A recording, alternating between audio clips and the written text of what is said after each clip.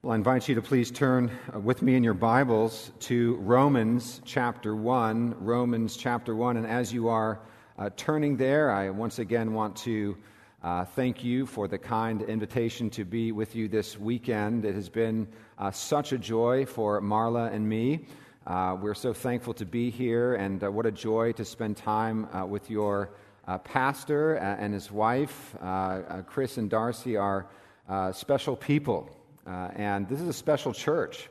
Sometimes it can be the case when you're in a healthy and happy church, you think, well, sort of all churches are sort of like this. Well, I've got news for you. All churches are not like this. This is a special place. There's a special ministry happening here. And I praise the Lord for the witness of this church and of the ministry and friendship of your pastor. And so this evening we're going to continue with this theme, which was asked of me, which is the mission theme, evangelism theme, that we're going to continue on with tonight from Romans chapter 1. And I'll tell you, I've been preaching through Romans. I told my congregation I was going to wait till I was 50 years old to begin preaching Romans. And so Chris told me that he preached Romans 10 years ago. That's far too young, Chris, far too young to preach Romans. But I always told my congregation I needed a good bit of gray hair before I started preaching Romans. And maybe Chris had that 10 years ago. I don't know.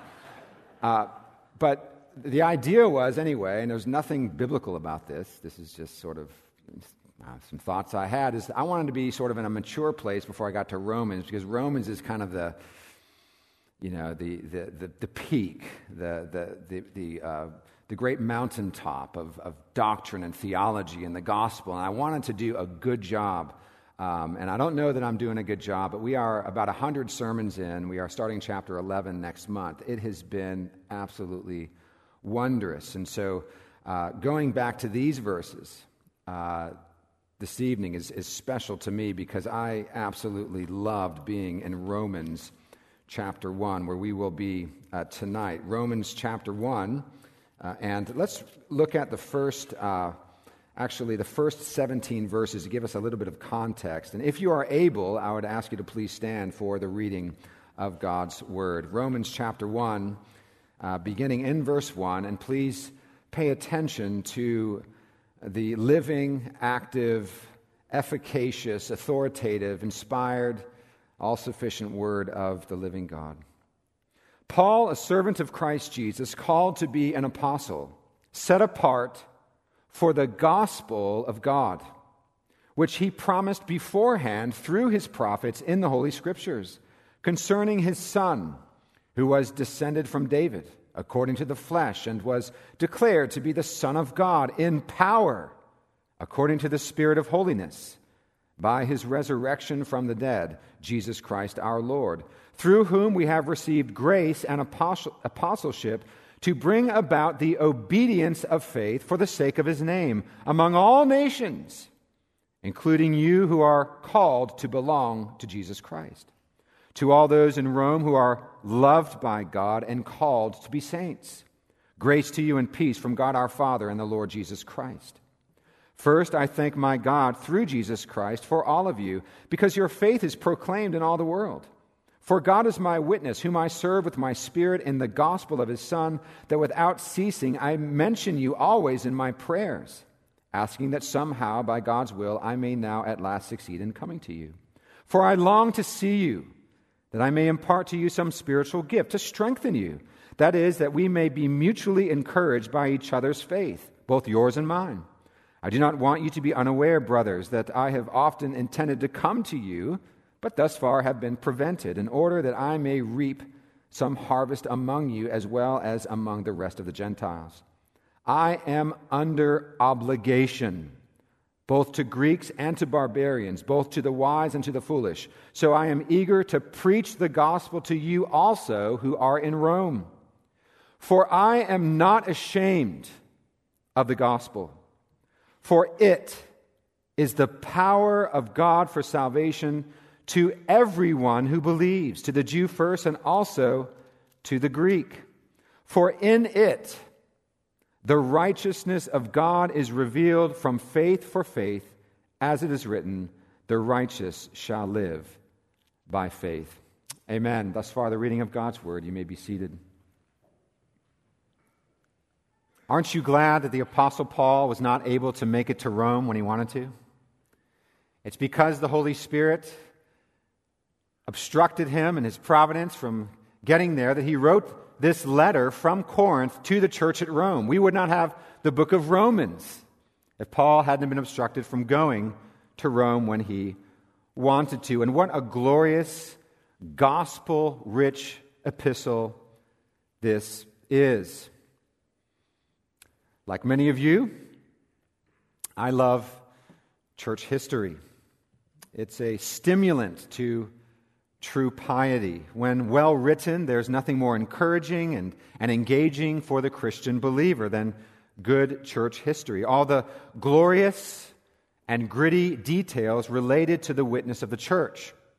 From the first century to our own, it inspires us to lift high the banner of Christ in our own generation, to not be ashamed of the gospel of Jesus Christ in our present moment. This is what I believe we need more than anything in our present age. In the moment we are in right now, in our context, in our country, what we need more than anything is boldness, courage, and along with that, humility in bringing the gospel of Jesus Christ to bear upon our culture, upon our neighbors. In church history, we are spurred on by that great cloud of witnesses mentioned in Hebrews 11. Those in Scripture like Noah and Abraham and Moses, and like Joshua, who said to God's covenant people those wonderful words, "Choose this day whom you will serve, whether the gods of your fathers served beyond the river or the gods of the Amorites in whose land you dwell. But as for me and my house, we will" what? We will serve the Lord. But also, we think of those throughout church history, like Jan Hus, for instance, the unflinching pre-Reformation Czech reformer, who, not being ashamed of the gospel, contended for the truth at the Council of Constance in the year 1415, and for his bold gospel witness was burned alive at the stake, singing the Psalms as he perished. How about John Wycliffe, the 14th century Oxford professor who is considered the morning star of the Protestant Reformation? He opposed the medieval church's doctrinal errors and translated the Bible into English, giving ordinary people in the pew access to the Word of God. After his death, he was posthumously exhumed, and his corpse was exhumed and burned. It was actually Wycliffe's faithful witness that spurred on Jan Hus's faithful gospel ministry and martyrdom. And how about Martin Luther? How about Martin Luther 100 years later? The passionate Wittenberg reformer stood against the two world superpowers. That is, the Imperial Roman Empire and the Roman Catholic Church. Though early on he experienced doubts and internal struggles, Luther finally stood unashamed of the gospel, standing courageously for the unassailable truth that sinners are not saved through cooperation with God or through human tradition, but through faith in the work of Christ alone. And what about the Scottish reformer John Knox, who as a prisoner on a French galley ship prayed, "Give me Scotland or I die"? The spirited Scot was not ashamed of the gospel as he later stood before queens and princes and bishops, courageously confronting doctrinal error and preaching the true gospel of grace. He sought to encourage fellow believers to be unashamed of the gospel when he declared this, quote, "Stand with Christ Jesus in this day of battle, which shall be short and the victory everlasting. For the Lord himself shall come in our defense with his mighty power. He shall give us the victory when the battle is most strong, and he shall turn our tears into everlasting joy." End quote. Isn't that stirring? Such stirring preaching, such stirring writing. Now, what's true of all of these men, Huss, Wycliffe, Luther, Knox, is that they lived in dangerous times. Let's not forget the context in which they lived. They were perilous times for Christians who opposed error and held fast to the truth. The times were also unsafe and uncertain due to civil tyranny and ecclesiastical persecution and frequent and brutal wars and deadly plagues. And yet they and countless other ordinary Christians across Western Europe and around the world were unashamed of the gospel of Jesus Christ. Why? Because they sincerely believed that the gospel is the power of God unto salvation to everyone who believes. Their faith and witness were forged in challenging times. In the end, their gospel witness did not crumble under political hostility, ecclesiastical pressure, or internal fears. With the Apostle Paul, who faced these same pressures, they declared, "I am not ashamed of the gospel of Jesus Christ." This evening, I want us to focus on these words, these 7 words, "I am not ashamed of the gospel." As I drilled down into the meaning and application of these 2 verses, and by the way, I preached 3 sermons in my own church on this little section here, and so we're just getting a portion. We're focusing in on these 7 words this evening. I am not ashamed of the gospel. These 2 verses provide a kind of thesis statement for the entire letter. But when I thought through this, as I began to study these little verses, this thesis statement for the entire book of Romans, these words, "I am not ashamed of the gospel," I realized were massively important for the modern church as we navigate the waters of our fast-changing society, and as we seek to steer clear of the rocky shores of moral and spiritual compromise. Now, before we unpack Paul's inspired words, "I am not ashamed of the gospel," we must all ask ourselves, am I ashamed of the gospel? Am I ashamed of the gospel? Am I generally embarrassed among unbelievers to call myself a follower of Jesus Christ and a believer in the Scriptures? I love it when those who have wide platforms are asked, "Tell me about yourself." And the first thing they say is, "Well, I'm a follower of Jesus Christ. He is my Lord. He is my Savior. My identity is in Him." It's refreshing to hear those kinds of things. And we have opportunities to do that as well. Tell me about yourself. I am a follower of Jesus Christ. He saved me from my sins. You want to know about me? That's the most important thing about me. We show that we are not ashamed, but are we more concerned that others think well of us than that my Savior, our Savior, is glorified and pleased with us? Is it my chief and highest end to glorify God or to be accepted by the world? These are very real questions we should be asking ourselves as we look at this text.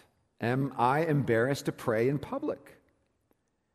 Am I ashamed to talk about my Savior amongst my friends? Now, this topic this evening isn't some kind of license to be obnoxious.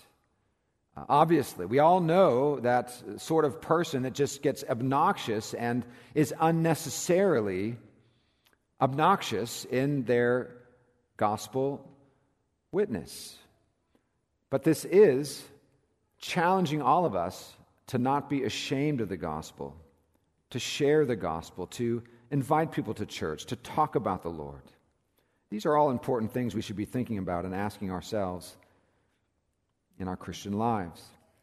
It's in our text for this evening that we will discover not only that Paul was unashamed of the gospel, but why he was unashamed of the gospel, what motivated his faithful witness for Christ. So we learn from the preceding verses in this chapter that Paul was ardent in his desire to visit the believers in Rome, to encourage them. And notice with me in the opening chapter, in verse 14, he says, I am under obligation to Greeks and to barbarians, both to the wise and to the foolish. So I am eager to preach the gospel to you also who are in Rome. Notice he wants to preach the gospel to everyone. He wants to preach the gospel to believers. He wants to preach the gospel to unbelievers. He wants to preach the gospel to those who are the educated, the uneducated, the sophisticated, the unsophisticated. He wanted to preach the gospel to everyone. He saw himself as obligated to do this and eager to do this. He was not ashamed of the gospel.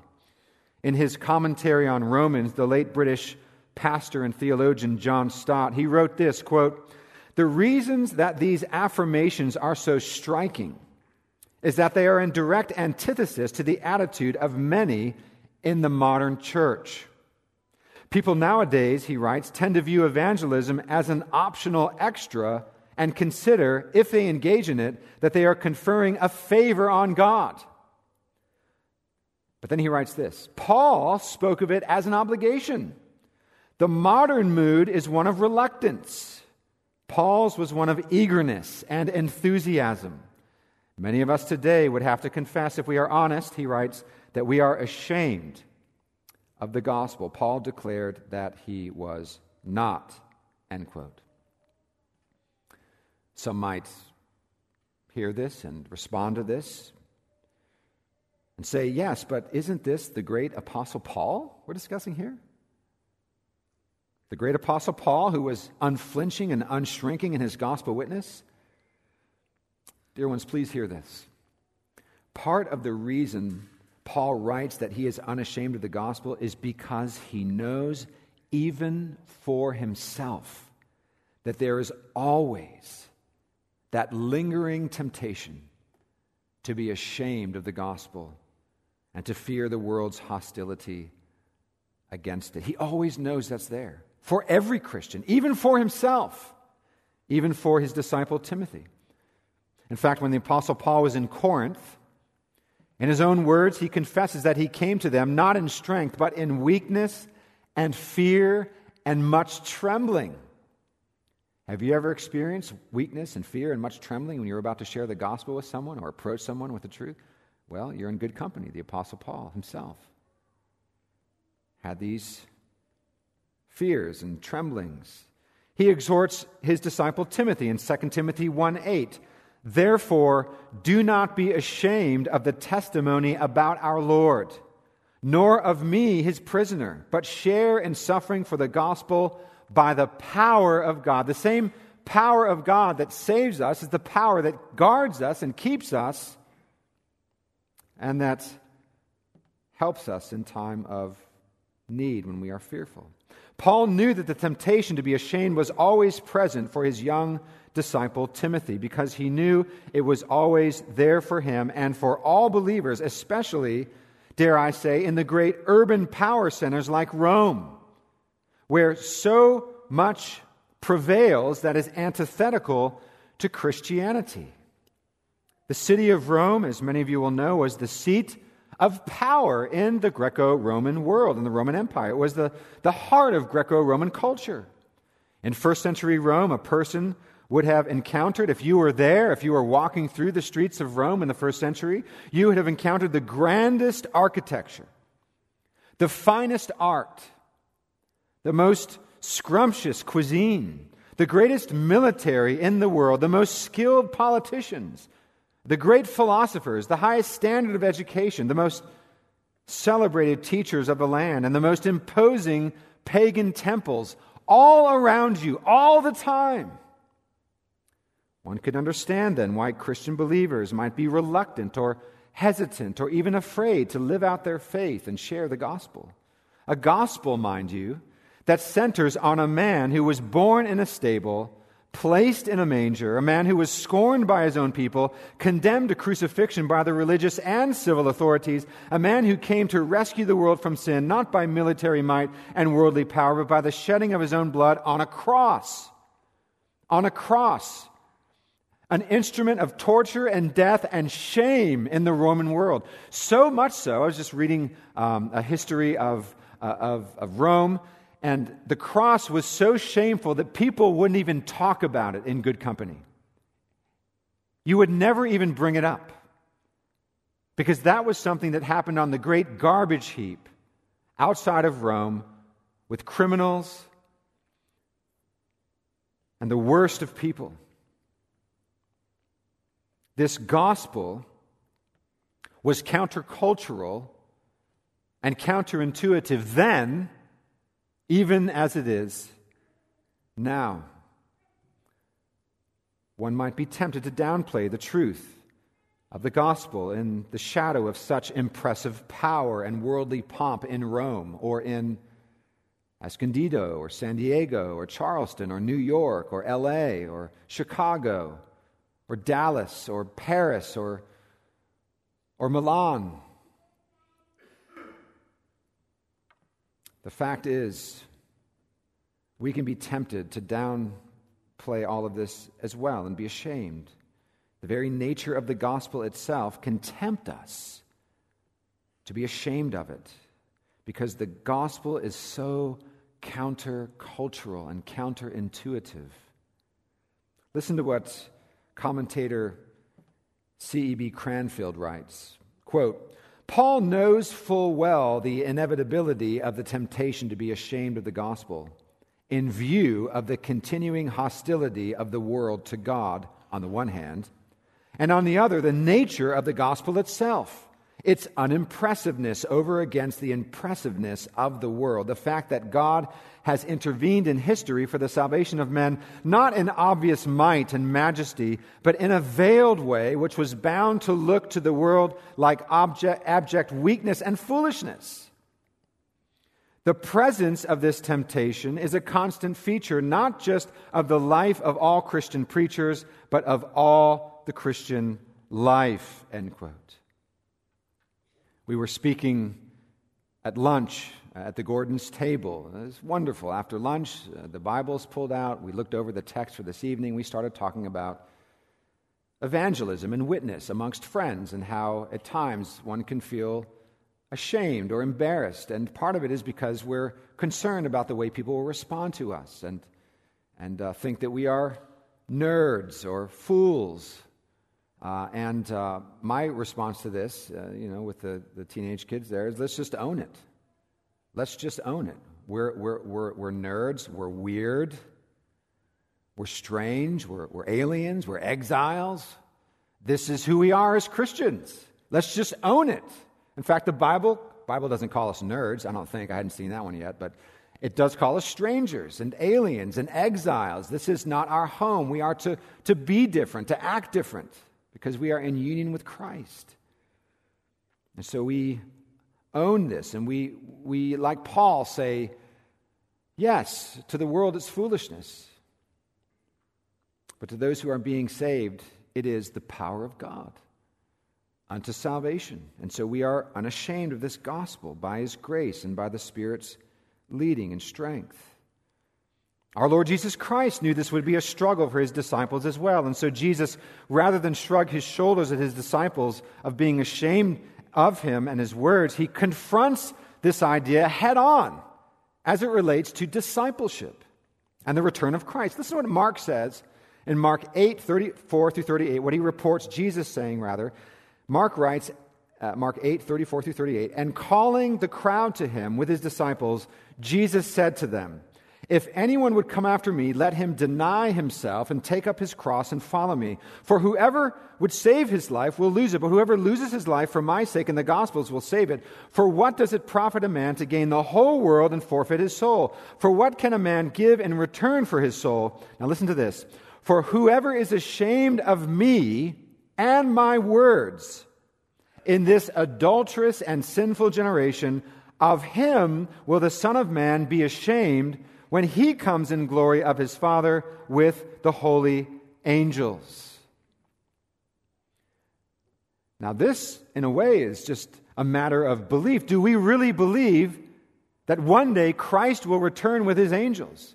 Do we believe His words here, that if we are ashamed of Him now, if the pattern of our life is one of being ashamed and embarrassed of Christ, then we need to know that when He returns, He will be ashamed of us. It's just right there in our Bibles. Do we believe this? Do we believe this? It's true that at times we will wither under cultural and social pressures, a failure of nerve, as I spoke about this morning.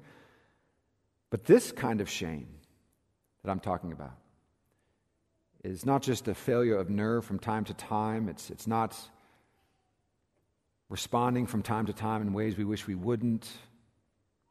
This is a pattern of life, one of being ashamed of Him, embarrassed by Him, never opening our mouth as it concerns the gospel.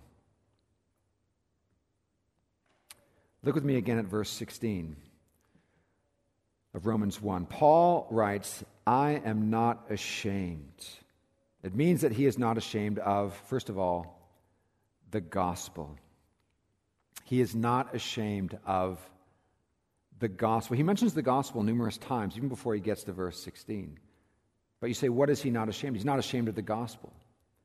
That announcement, that good news that God sent His Son into the world to perfectly, sinlessly, flawlessly obey the law of God in our stead, on our behalf. And then as a righteous substitute to lay His life down on the cross at Calvary, with your sins and mine laid upon Him, with the wrath of God poured out upon Him on the cross, and then for Him to pay the wages of sin, which is death. He died on the cross. And on the third day He rose again from the dead and then ascended into heaven and has all authority in heaven and on earth, and He's building His church, and He's doing so through the power of the gospel, the message of the gospel. This is the gospel. For in this gospel, sinners are saved. For in it, the righteousness of God is revealed from faith for faith. For the righteous shall live by faith. And so this is what Christ has done. And so by His grace, when this gospel is preached, and by His grace, when people believe, they go from being united to Adam and under God's wrath and condemnation to being united to Christ and being justified by grace through faith, receiving the forgiveness of sins and the righteousness of Christ. This is the gospel that Paul is unashamed of, the gospel of Jesus Christ. He truly believed the gospel. He truly believed this announcement of the good news of salvation in Jesus Christ, that it, the gospel, is the power of God unto salvation. It's when we are ashamed of the gospel that we begin to replace the gospel with something different, something more in line with the values of the culture, something less offensive to secular ears. When we replace the gospel with something else, something that receives cultural approval, the power of God unto salvation is absent. When we preach something different than the true gospel, the power of God is not present. That's right. Amen. The church then no longer possesses the power of God, but only the fading, flawed, and corrupt power of this world. Power that promises so much, but ultimately delivers nothing. This is what is so concerning in a year of political fervor, when the message of pulpits turns from the gospel to anything else. Because the gospel is the power of God unto salvation to those who believe. These other things are part of the fading powers of this world. The fading powers of this world promise so much, but ultimately they deliver nothing. This is the gospel that Paul is unashamed of, and he's unashamed of Jesus Christ, the gospel of Jesus Christ. He was not ashamed of the person of Jesus Christ. Jesus came in weakness and suffering, the very things the world despises. But Paul was not ashamed of Christ. He loved Christ. He adored Jesus. He wanted to proclaim the unsearchable riches of Christ. It was Him that he wanted to proclaim. It was the word of Christ that he was not ashamed of. One of the biggest problems of the progressive Christian movement is that it is embarrassed by the word of God. I believe it's at the center of so much compromised preaching. Preachers are embarrassed about the word of God, what it says in our current cultural context. Due to the moral revolution, this teaching where Christ says in the Great Commission, teach them all that I've commanded you, this teaching becomes offensive. Teaching on marriage and the sanctity of human life and sexuality and Christian manhood and womanhood and the authority of Scripture and the uniqueness of Christ as Savior. And all of these teachings, they become offensive in the culture, and so it's so easy to become ashamed of these things, or to water them down, or to keep them on the margins. Are we unashamed of the gospel? Are we unashamed of the gospel? Are we unashamed of Jesus Christ? Are we unashamed of the word of Christ? Well, dear ones, what does it mean to live not ashamed? What does it mean to live not ashamed? We need to live not ashamed in our homes. We need to live not ashamed in our homes. Fathers should be able to say with Joshua, as for me and my house, we will serve the Lord. We will not serve the idols of the culture. We will not serve the idols that are coming through our screens constantly. We will serve the Lord in this house. It's possible to live ashamed of the gospel even among your family members, among your children. But listen to Deuteronomy 6, 4 through 9. Hear, O Israel, the Lord our God, the Lord is one. You shall love the Lord your God with all your heart, with all your soul, with all your might, and these words that I command you today shall be on your heart. You shall teach them diligently to your children, and shall talk of them when you sit in your house, and when you walk by the way, and when you lie down, and when you rise. You shall bind them as a sign on your hand, and they shall be as frontlets between your eyes. You shall write them on the doorposts of your house and on your gates. That is living unashamed of the Word of God. How about in the workplace? It's not always appropriate, of course, to give some bold evangelistic witness in the workplace. Sometimes it's not the right place or the right time. But are we living out our faith at work? Do we recognize and even pray for opportunities to share the gospel? Do we invite them to church? Are we ashamed of the gospel at work? Or are we looking to be a faithful witness in that context? How about in our wider extended family? Are we ashamed of the gospel at family gatherings? Do we hope no one asks us about our faith in Christ, or do we hope that someone does? Do we go into family gatherings hoping someone will ask us about the hope that's within us? Or do we shrink back? Do we think, oh, I hope someone doesn't ask me about church? How about among friends? Are we embarrassed of our beliefs among unbelieving friends, or are we looking and praying for opportunities to reach them with the gospel? Teenagers and young people, you need to know, and perhaps you already do, I'm sure you hear it many times, but people your own age are depressed and lonely. There's a book that came out a couple of years ago, and it kind of deals with the digital revolution and how many young people are addicted to social media. And the title of the book, it's an outstanding title. It's called Alone Together. That we're the most connected that we've ever been in the history of the world, and there's likely to never be more loneliness than there is today, than ever before in history. Young people are depressed and they are lonely, and I want to exhort all of you, but I'm speaking to the young people particularly, the teenagers, the 20-somethings.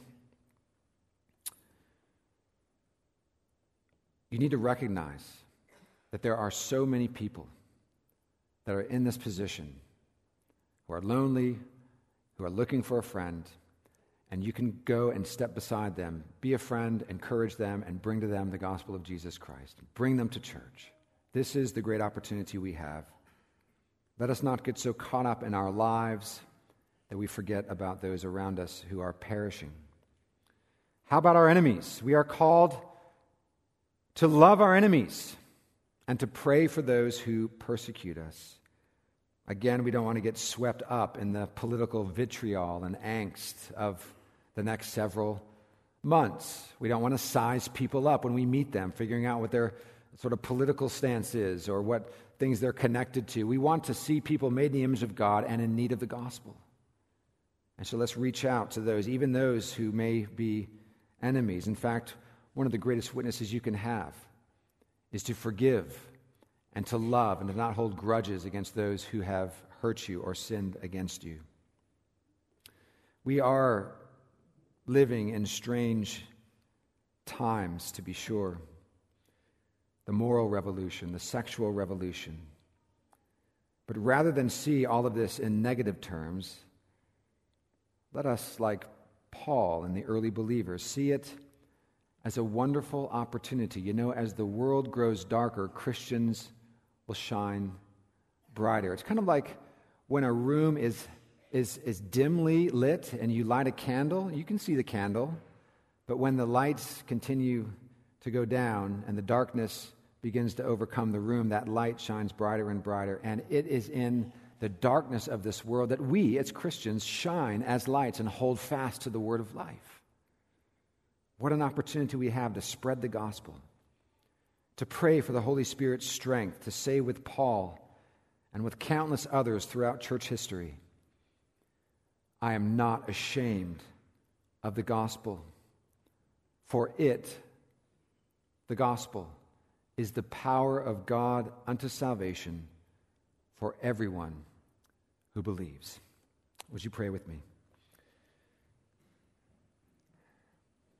Our loving and merciful Father, we confess this evening that we have fallen short of your glory in myriad ways.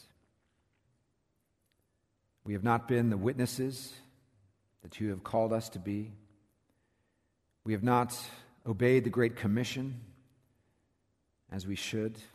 Our hearts are drawn in 1,000 different directions. We are so distracted, we are so busy, and we often forget to be those witnesses that you have called us to be. And for that, Lord, we pray for forgiveness, and we thank you that your forgiveness is full and free in Christ. And we ask you, O Lord, as your weak saints, as pilgrims and exiles in this present evil age, that you would grant us the grace and the strength and the compassion and the power to be your gospel witnesses in this world.